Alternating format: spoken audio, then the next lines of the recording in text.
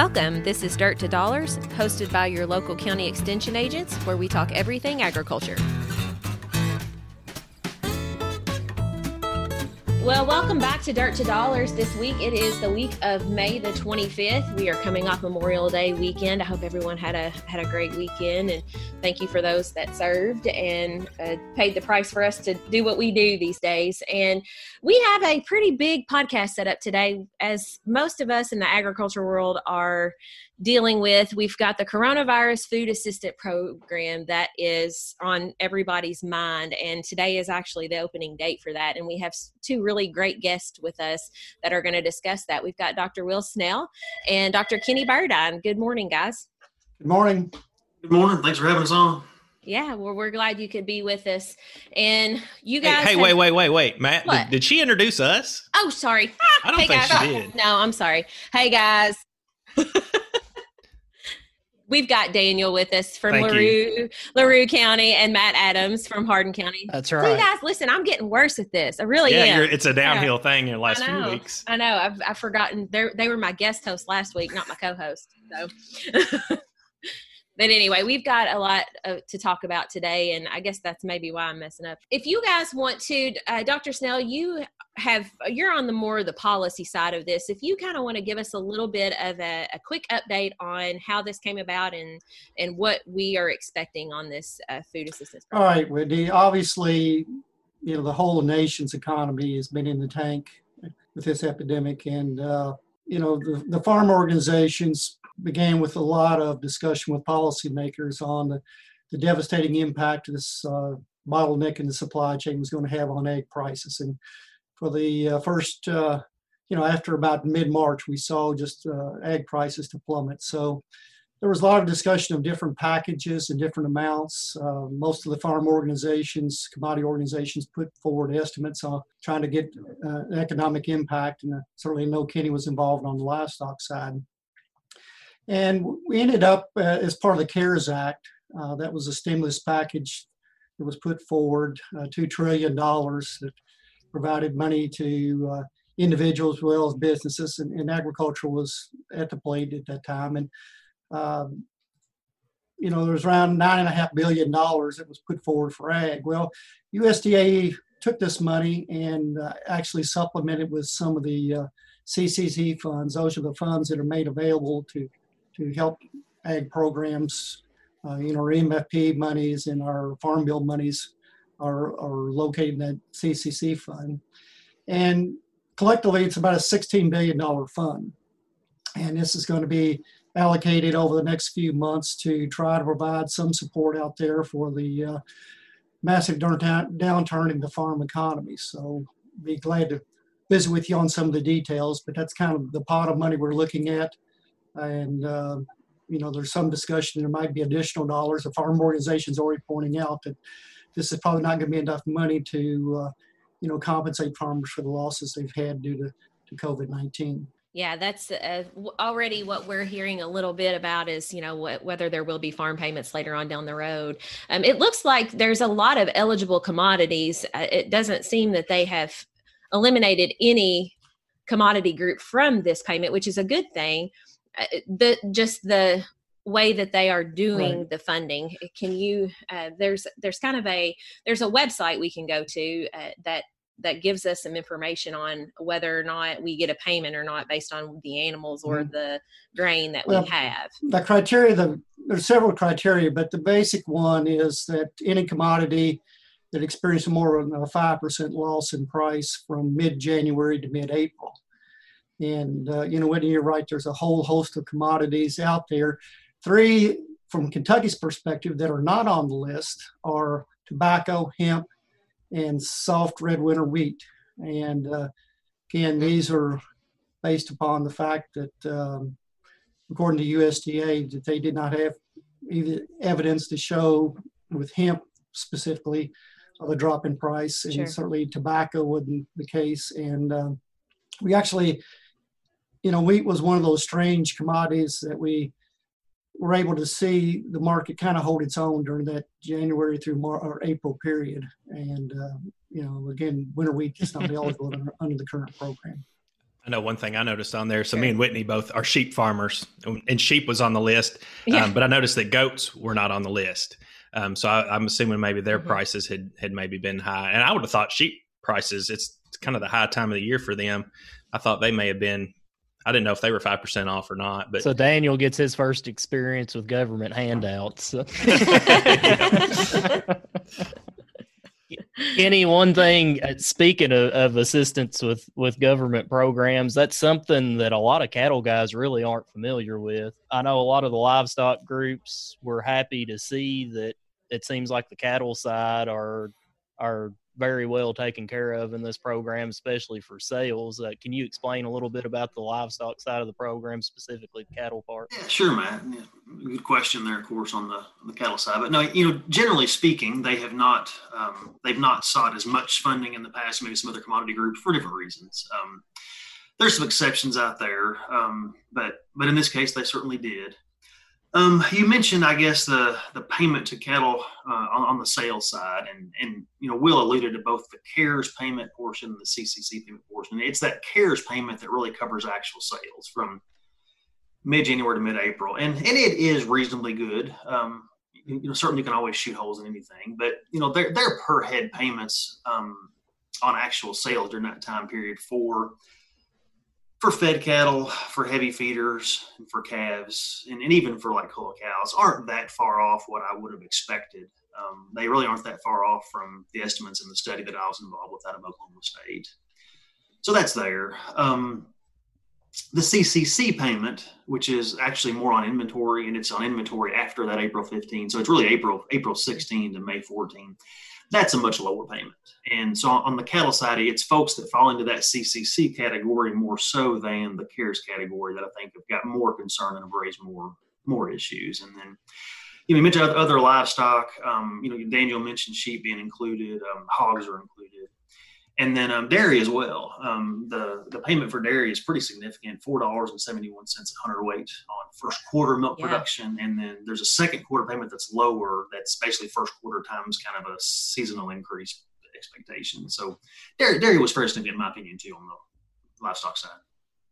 So on the cattle side, on that CCC payment, something that I've kind of pointed out to people, and correct me if I'm wrong on this, but that's basically for every head that you have on the farm, right? So your mama cows and your calves, if you're calving this spring, everything qualifies for that, correct? Yeah, with the caveat that obviously FSA has got some interpretational authority here to make some calls. But I agree with you completely. The thing that's gotten that's probably about the most attention from cattle producers has been kind of that line in the sand on April 15. And that, if I've got cattle that I kept just past that deadline, I move from the CARES payment into the CCC payment pretty quickly, right? So that's been the first thing. But my interpretation is the same as yours, Matt. If I'm a spring calving cow-calf operation, I would be eligible for the CCC payment on both the cow and then the calf at her side. And that's my interpretation as well. And I think on some of these sales numbers, my opinion is they did a pretty good job capturing those losses, as you alluded to before. We had a pen of cattle from this part of the state that were on feed on retained ownership that actually killed at, I think, the first week of February. So they fall into that timeline kind of as things were starting to fall off because of the virus being in China and some of these other countries. But I think I went back and looked, and it's going to take that pen from like an $80 loss to a roughly $130, $40 profit, which is probably what they should have been with the way the market was looking at that time or leading up to that. Yeah, a lot of it's timing. In truth, the January 15 is the start of that window. But in reality, our prices really in Kentucky, I didn't think they started dropping that much, that early. It was well, right. And really it was probably early March we started seeing the big increases. So right. Well, and it's like you said, the only ones that I've had are concerned about it would be the ones that are spring or that are fall calvers that kept their calves longer than that April 15 date. And so that's just the risk that you take in that situation. In my opinion, I know it doesn't sound great, but that's the life we live. When they draw that line in the sand, you're stuck at that date. Yeah. Your fall calvers that held cattle past mid-April, especially if they did that differently this year than usual, certainly have a reason to be frustrated. The other folks, though, I would add that, and this is almost to me kind of worst case scenario, is I'm a winter backgrounder. I bought some cattle late winter. I carried them. I was planning to sell them sometime in April. For whatever reason, I kept them past the April 15 deadline. I've got a pretty significant loss on a 800, 900 pound steer, right? And if I move from that carriage rate to that CCC rate, it's pretty significant. So, they're kind of almost kind of worst case scenario in terms of that transition and that hard deadline there, April 15. Another interesting situation would be with grain. Are there some issues with if grain is sold or not, or maybe if it's at the elevator and not technically sold? What's going on with that? Has there been any kind of guidance on how we handle those situations? Well, we're still kind of waiting on the official language on that. The grain payments, again, this is not wheat, but for corn and soybeans, are based upon either half of your production from last year, those two crops, or what inventory you had on farm storage as of January 15th. So Kenny talked about the April 15th for cattle. For grain, it's January 15th. And some of our folks, ended up for tax reasons or make basis, may have been good at a certain time period that, went ahead and moved some grain. So for a lot of our producers, it's probably going to be, what's on hand January 15th, because it's the smaller of the two. So again, you can take half of your production 2019 or what you had on hand on January 15th. And the smallest amount of those two levels is what you're going to be compensated on. And for grain, again, just like with livestock, as Kenny mentioned, there's a CARES payment as well as a CCC payment. For corn, it averaged out about 33.5 cents a bushel, and for soybeans, 47.5 cents per bushel. Another thing is, Kenny, I guess we should talk about is actual records. Yeah. Maybe a little bit easier on the grain side, but have to self-certify this. It appears that USDA is trying to minimize the amount of paperwork and depending upon producers to certify their inventory levels or the sale levels as part of this program. And that's something, I asked my local FSA office one day last week what kind of records they thought they needed specifically on the livestock side, and they really didn't know at that point. So I think the story that I'm getting there is they're trying to get this pushed along to get people paid as quickly as possible. So they're kind of learning as they go. So it's going to take a little grace working with your FSA office, especially this first week or two, till they get some details figured out. I know Extension was really pushing Kenny and Dr. Snell and several of you guys were emailing out saying, make sure that your producers have all of their records in order. So that way, whatever they ask for, they can deliver to them, because we don't know what that is. And what's I don't know if we discussed this yet, but there is a cap to this program. And so can you guys or one of you explain what that is and kind of how they came up with that payment? Well, this is one of the controversial parts of the program. Payment limitations are always controversial. You've got some states that, have more small farmer base, and other states that, argue that, large farmers take on a lot more risk and therefore vulnerable to this downturn. But they ended up with $250,000 cap per individual. And then there's, of course, always a lot of discussion, debate about different farm structures, how that comes into play. But initially they had a cap at the commodity level as well as a cap for an individual. But at the end of the day, they ended up with a cap of $250,000 per individual. So, again, I don't know how that'll translate in terms of Kentucky. I'm sure it'll hit some of our producers. But for the most part, Kenny, I wouldn't necessarily think maybe a little bit more on the grain side than on the cattle side, certainly. It'll hit a few cattle producers, not very many cow-calf operators. There's a chance it could definitely hit some of your larger, backgrounding type operations that are turning a lot of cattle in volume. But I think it'll be more on the grain side that'll be an impact on the cattle side. Then there's also discussion about ownership. Made it pretty clear in the rules that you have to have ownership. It can't be a contractual type relationship. So this, for the most part, the way we understand it, left out our poultry producers that are part of vertically integrated operations, because, again, the language there, you had to be suspect to price risk. Yeah. And under those situations, again, a lot of our integrators or farms that deal with poultry integrators would not be eligible. That would be a lot of folks in my county. And I know that you have some hog producers that could potentially be in that situation as well. I could see where it could hit several of our producers. We've got a pretty, I think in our state, pretty wide variety from a small farmer to a large integrator. So you're going to hear both sides of the story before it's all said and done with. A couple of things we haven't talked about. Again, it's a $16 billion pot of money, and USDA is obligated to distribute $16 billion nationwide, but they can't go over the $16 billion. So what they're actually doing is distributing 80% of what you're eligible for up front. And again, the secretary has indicated that once your application is in, maybe 7 to 10 days, that you'll receive your money be direct deposited. So the feeling is if there's enough money left over after the first pot of money, then you'll get the 20% later. So they're actually leaving it open for commodities that they have not actually ruled eligible that might dip into some of that 20%. But I think at this point, USDA wants producers to feel like, for the most part, that money is going to be there. I know with the PPP loan program, there was a lot of rush to get your application in because you're fearful for these small businesses that they would not receive funding, that money would dry up. But the way they've structured it is the way I understand it, to guarantee that first 80%, and assuming there's not a lot of other commodities that it would apply for these funds, that the remaining 20% would be paid out later this summer. So that's probably a good question to ask Mr. Lacefield. And that was going to be something I kind of wanted to bring up too, in regards to working with your FSA office.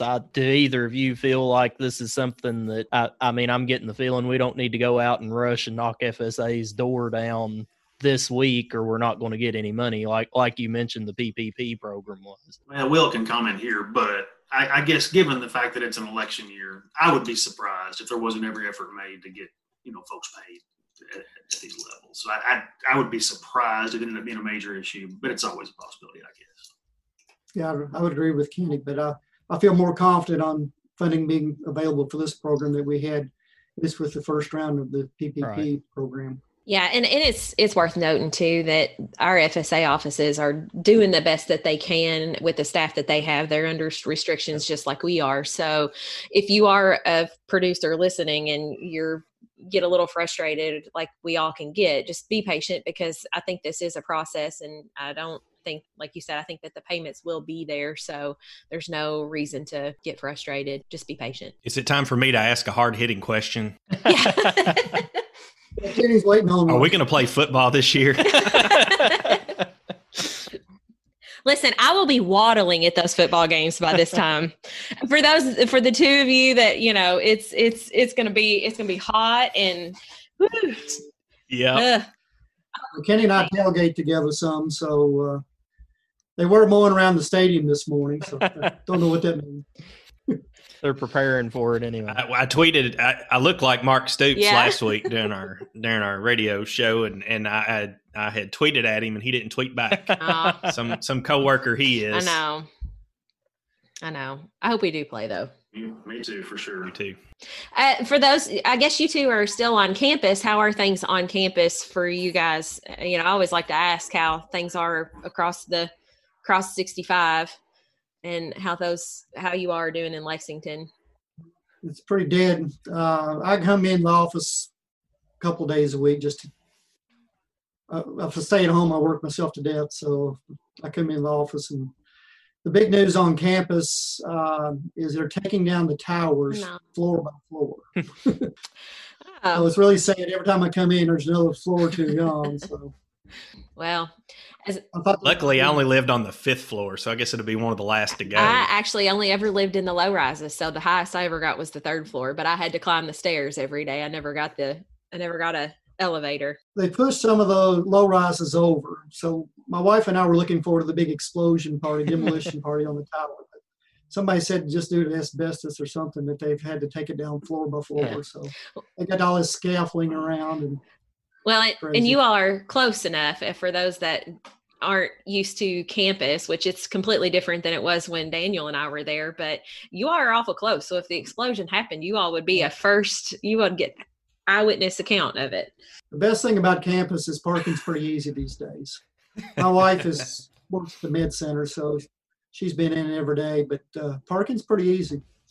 All right, guys. Well, we're really appreciative that you all took time to come on because, like you said, I know you are busy and this is a pertinent topic. And I'm sure, like us as agents, you are getting a lot of phone calls and getting a lot of questions about this as well. So we do appreciate your willingness to come on and spend a few minutes with us to gab about it and help our producers locally get more information. I'll just close by saying, Kenny and I realize it's extremely challenging out there on the farm economy. And these payments will certainly be very welcomed. And, hopefully there'll be some opportunities for additional payments.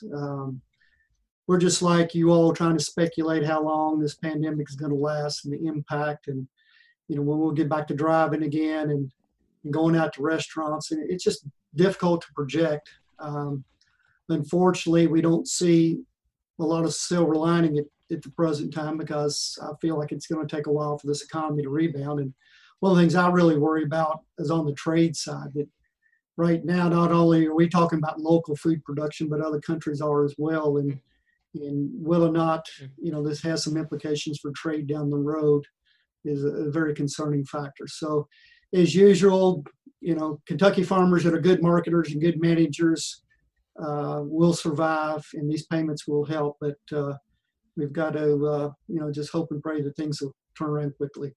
I feel like the next few weeks are pretty crucial, honestly. As we learn more about, what happens as some states open up more than others, as restaurants reopen, as people travel more, and kind of what happens as we start to see that. I think that's probably going to be pretty important in determining how long this lasts. And we talked when I was with you guys a few weeks ago, there's, unfortunately, because of the harvest issues, we are backing some livestock up into the system, and we're seeing spillover on that in different ways, and it's going to take some time to work through that. Even if things do improve on the demand side, we've still got a supply issue because of the backlog that we'll have to work through.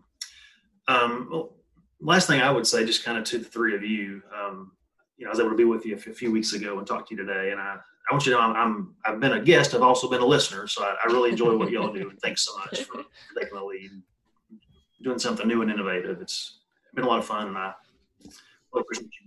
I've been noticing the buttercup. We have been too. Well, we appreciate the words, Kenny. Yeah, thank you.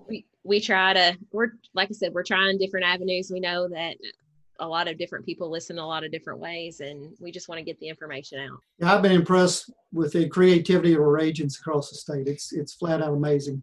I mean, we got an easy job on our end. You all come up different ways, and you've got people that, you're always on the spot, no matter where you're at the office or at home, at the grocery, wherever you are. So certainly admire what you all do and appreciate it. Thank you. Thanks, y'all, for joining us this week. Yeah, Appreciate it. Well, have a great week. Thank you. All right, and now we're going to chat a few minutes with the State Executive Director of the USDA Farm Service Agency, Mr. Brian Lacefield. We're glad you could be with us today, Mr. Lacefield. Morning, and I'm tickled to be with the three of you all this morning. We're glad to have you on. We understand how busy this week is for you and all Farm Service Agency for that matter, and appreciate you taking the time to chat with us. Well, we're excited. We've been anxiously awaiting the rollout of our CFAP program, and excited about it starting. So I did have a bit of a in knowing that Tuesday was going to be a busy day for us, and it proved to be a busy day. My phone actually I've turned it upside down and on silent while we do this. So I will say I've got a little anxiety as what may be happening. Had a couple of direct inquiries from DC yesterday, ranging from "you better fix that, Brian" to an attaboy. I'll share the attaboy with you. That was a positive. But by lunch, Kentucky was leading the nation with number of applications. We had 350 producers signed up by lunch. I thought was great since half our states in a different time zone. We were, there were several other states that had 3 full hours, and we hadn't had all that. So big kudos to the Kentucky team. They're an amazing group that can get things done. And as you all are well aware, that we're operating in some unique ways right now. This is a big lift for USDA Farm Service Agency in any environment. What really makes it challenging is we're doing this now where we're not able to stand at the counter and look at that producer as they come in and help them fill out this. We're doing this all virtually through phones, through meetings like this, or through mail, and that's making it. It's not the way we've historically delivered our services, and so it's making it a big challenge. I can understand that.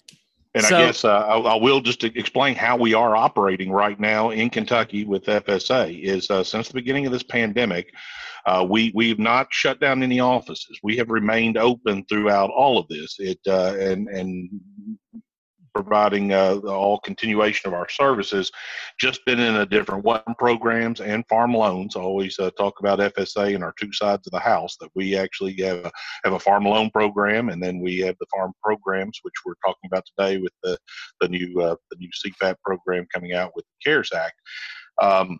But all these have continued. We had not been a telework agency. Our employees, the majority, were not telework ready. So this initially became a big lift to get everybody in a situation to where we could work remotely at home, and it was amazing. I'm gonna say it was all on the vision of the leadership team in Kentucky. All the other folks had been working overtime to get us all ready with laptops and able to do that. And when we went home, we only had, out of 310 employees on board, we only had a handful that did not have laptops and the ability to access internet at home. Big contrast to some of my colleagues in other states that were trying to refurbish. I had a colleague in a big state in the Midwest that was trying to refurbish several hundred old NRCS laptops to get their folks ready. So Kentucky was in good shape to do this, thanks a lot to the broadband initiative, as well as my fellows sister leadership in rural development and their work on trying to get that in Kentucky, that we actually just had a handful of spots that we did not have access with internet and able to work from home. So that put us at a good start to get ready for this. We've had to limit each office to 2 employees at a time. So our offices are currently staffed, open.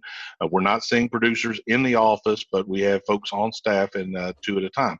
That makes it a big challenge for 16 of our 64 offices have farm loans as well. In these offices, 1 person from farm loans, 1 person from farm programs. And out of the 16, these are usually pretty large workload offices that have those. So that's added a unique challenge as well, as we've tried to have basically 2 businesses running 1 person at a time. So we've been experimenting with different ways to handle calls, and we're still trying to figure out what our best practices. And it looks like with where we're at in Kentucky, with current cases and with the pandemic, that it's going to be a measured rollback to bringing folks in. So we're looking at the majority of the program being handled remotely. So what we are asking producers to do is make contact with their local office, and the offices. It's going to be a little different when you call in. And this, if anybody doesn't like it, you can put it all on me. I'm trying to manage this flow of impact with a lot of producers coming in. We've got employees that are in the office and employees that are home teleworking. So the incoming lines, at best case scenario, we've got 2 folks in an office answering those. In a lot of offices, it's a very small percent of the workforce. So the folks handling the incoming call, taking the producer's name and number and setting up an appointment for somebody else to call and then work through the application process with them. That way we're not tying up that main line in to the office with somebody that may take 2 hours to go through a whole process. Now that's hopefully a long time as to what it would actually take to go through it, but you can have a lot of questions, and with this program, we're seeing folks come into our office or calling into our office that have historically not done a lot of business with the Farm Service Agency. I talked to a producer the other day that he said, in the FSA office, since y'all had a tobacco program. You go back, that goes back to the buyout in '04, and that I think is going to be true for what we're looking at. But I guess let's talk about just go from the beginning on this program that we're talking about. Program came out of the CARES Act that was passed back in I guess March of the whole pandemic beginning, and was designed to work with producers that either market pricing impact or market disruption for transportation. It's a wide, largely encompassing program that is paying will impact a large number of Kentucky producers. To give you a scale of what we're looking at, we had two trade mitigation programs that we administered, the market facilitation programs 1 and 2, one for the 2018 crop and one for the 2019 crop. The 2019 was expanded, added in a few additional commodities, so we had more participation in it. We had about Kentucky producers in that program. Internally, we're looking at possibly hitting 50,000 Kentucky producers with this program. So back to that lift and what we're doing, this was going to be huge by any stretch for the Farm Service Agency in normal conditions, but with not being able to come in, it is going to be more of a challenge. So any message I could get to your listeners here, and ask my partners with Extension to help me with messaging to the Kentucky producers is we funding for this program. This is not going to be a program where we're going to see funds exhausted quickly. In fact, we've even taken some measures within the USDA nationwide to ensure that we are going to be able to pay everybody. Number one, this program was looked at very carefully by the Chief Economist Office to design areas of impact and then measure to what this possible payment would be. We got the list of eligible commodities and livestock that are going to be able to participate in this program, but are going to advance funds at 80% of your eligible amount just for this reason, that we still have other crops that are under consideration and under review at the national level for inclusion in this program. One of the things impacting this will be the level of participation on the side front end. And then if there is funding to pay, we will, and they can demonstrate that there was at least a 5% decline due to the pandemic, these will be included. So because we've got that reserve, that number one, we have a good idea of what we're going to be paying, who's going to be participating, how much we're going to be paying for this on a nation scale, but then also have a reserve to ensure that. So I've told folks that have asked me, there is no prize for being first in line for this program. In fact, actually, it may be we go through a few hiccups, and we're getting continued guidance. There was yesterday quite a bit of updated guidance that came out from the national office. Just again, when you roll out a program of this magnitude, you think you know every scenario. But I've been working with Kentucky farmers my entire.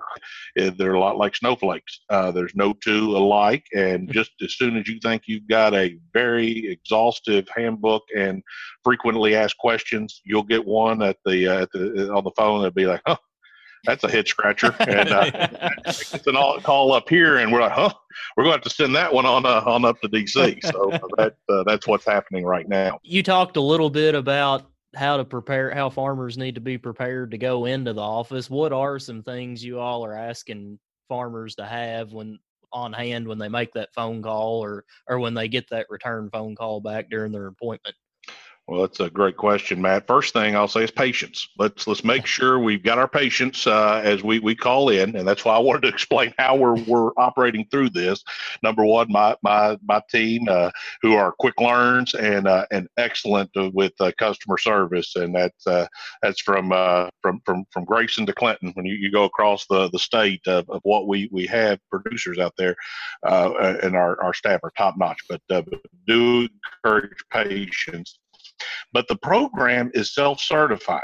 Is relatively simple. I'm a producer as well. I went to the farmer.gov website, and you can download a spreadsheet that takes you through your payment calculation, and you can input that, and it actually will populate an application that you can print and send into your office, or scan and send into your office. And it was quick. Mine was relatively simple, and I was able to complete it in less than 15 minutes. So it's relatively quick, and somebody from our office can help guide you through it. But to self-certify, you need to have numbers come from. For me, to prepare my application, I pulled out my settlement sheets. I had grain on hand on January 15th. It was unpriced. It was still subject to market risk, which that is one of the factors that are in here, and we can talk about that more in a little bit. But I was able to pull from where I did sell these crops later in the year, and I had the total amount of bushels. For our grain crops, you're reporting both your total production for 2019, so it has to be crops that you produced on here, and then you still had to have January the 15th, and it had to be subject to market risk. And that question has come up quite a bit. So I've actually got the actual here is, and it's highlighted in yellow. So that means it's important. Official. So and this just printed this out this morning. But definition of price risk: unpriced or subject to price risk means the commodity's price is not yet secured through a forward contract, agreement, or similar binding transaction as of January 15th, 2020. And so that's getting a whole lot of questions coming in as to, what contracts come in and how does that affect. Talk to your folks at your local office to go through any specific questions. We're getting them guidance out there as to what is. But bottom line, you're self-certifying what inventory you had on hand that was subject to price risk, and that subject to price risk is for all livestock and commodities covered in this program. The spirit of the program is to help soften the impact of this the price decline due to the pandemic. So this person that's self-certifying, good records are always important. Having from delivery or from sales, important on your crops, or the same with the livestock. I'll plug the UK extension here. My start was with the UK Farm Analysis Program. Better management through records. And as an old banker before that, you will not find a bigger supporter out in the state of that program. Mm-hmm. And so I firmly believe that anything starts with good records. And although you are self-certifying, there is going to be spot checks for eligibility of this program. So if you are self-certifying something, I encourage you to have the record what you're putting down on that application. For our livestock, again, I'm still waiting for further guidance to come out, but looking at what we have for that program, obviously records very good, and they can be in any differing forms. What the four of us here sitting here talking, we all may have different methods of how we track that. Mine may be a spreadsheet with all the purchases, births, deaths, everything on there for inventory purposes. Daniel's may be the little pocket that he keeps things done. I've seen it in every form as an old record keeper and banker, that what comes in, and so the main thing is it be accurate and workable for you. And these things will be decided at differing levels of oversight. Most likely, a county committee will review these things, and you may be asked to submit some of your records. But as of today, I cannot tell you this is the absolute record what we're calling for, because that has not been defined. But based on historic livestock programs with the Farm Service Agency, again, it's used for monitoring your beef operation or dairy or hogs or sheep or whatever your enterprise is. While we're on the livestock side, do you care to touch a little bit on some of the eligibility, what is eligible, or what you all interpret as eligible and what's ineligible at this time? Or would you be able to touch on that just a little bit? Well, I'll tell you, I can go back to the actual words, and then we can talk about some of those. I think Is if it I highlighted? actually give you, we've had these defined a little bit longer on some of these. But as far as on our livestock, it is calculated. Let's just go with the actual words. Livestock eligible for this program include cattle, hogs, lambs, and yearlings. A single payment will be calculated using the sum of the producer's number of livestock sold between January the 15th and April the 15th of 2020. This will be multiplied by the payment rate per head, which they range from $102 to $214 per head. And the highest inventory number of livestock between April 14th multiplied by the payment rate per head. That's the $33 figure. And then this is what it's telling us back to the documentation. Producers must provide the following information for the program, which would be the total sales of the eligible livestock between January 15th to April 15th of the owned inventory as of January 15th, including any offspring from that inventory. So if you read that, it says that any livestock that is in inventory on January the 15th. So, and offspring thereof that inventory. So when it says from that inventory, so that would be if you had a bred cow that you purchased on January 14th, she would be inventory on January 15th. And if she has that calf in this period, that would be eligible for that. You bought a bred calf on January 6th, or a bred cow on January 16th, then that was not in inventory on that January 15th date. So that's back to those records and how they're important, that you know when you acquired these. If you're buying and selling bred cattle, or buying and selling any cattle, that if anything was bought and sold within that January 15th and sold during this period, that would not be included. It would be livestock that was in inventory on January 15th or offspring from that inventory that you had on January 15th. Thanks for clarifying that. That's a really good way of explaining that and going over kind of what's eligible and what's not, and what you all are trying to capture in this program as well. Well, and then the inventory figure for that $33 period, that's for right. the head of livestock that were sold. The ones for the inventory factor, those will be the in between April the 16th and May 14th. And it's any date in that period, your highest number. So that gives you a range for what inventory was during that time. Right. One other thing that a lot of questions on are the payment limitations. We do have a cap of $250,000 per individual or entity for that. A couple of different factors for this program. One is the AGI. We always talk about your adjusted gross income, and historically capped that at $900,000. If 75% of your earnings come from agriculture, come from farming or farm-related enterprises, then you don't have that same limitation. So that was expanded with the market facilitation program, and that is in this program as well. The $250,000 that is would be for all commodities. If you have a lot of different enterprises, you may hit it in just one of them with the 250. So it's cumulative for everything you have. Another caveat in this program is with our LLCs, corporations, and limited parties. You've been limited at one limit for entity. In this, we've expanded that to $750,000, 3 limits. Okay. So it would be, you would have a limit for each shareholder in a LLC or corporation, up to 3.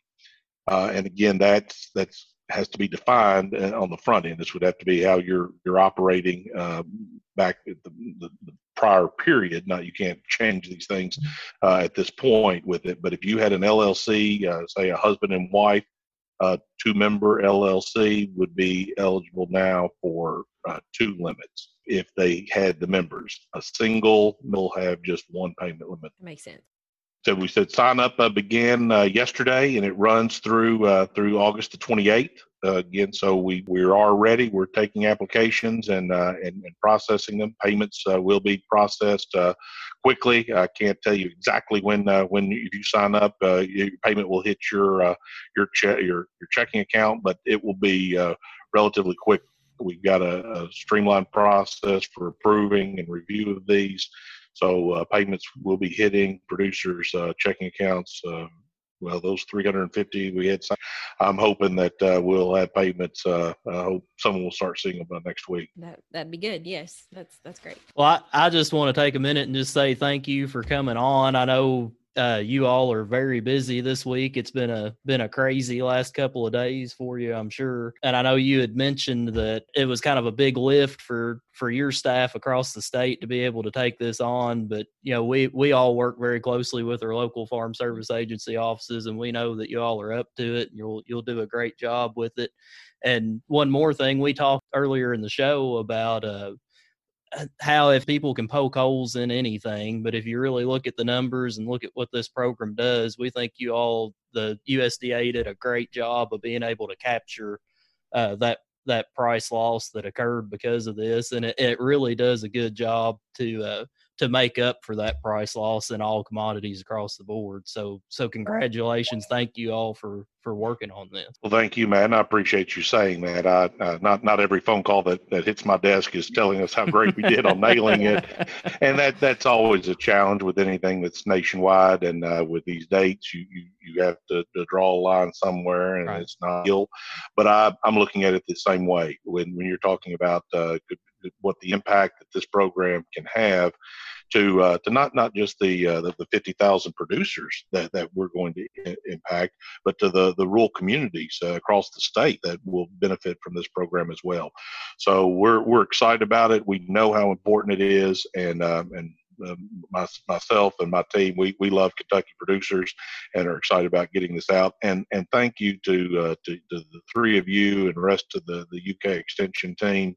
You are a fantastic partner for us, and we appreciate your help and that for these things, both this how they happen. When you look at how this was designed, input was drawn from every commodity group across the nation, and we know that extension folks play a large part into it. Dr. Snell and Dr. Burdine, I've been talking with both of those. We've got some internal guesses on what we think funding will be like for this program, and I'm anxious to see how it all turns out. I imagine so. I'm sure there's a lot of folks that are interested at this point. Brian, thank you very much for joining us today. Maybe we have you on again sometime soon, and we can talk about some funner things rather than reading from the protocol book.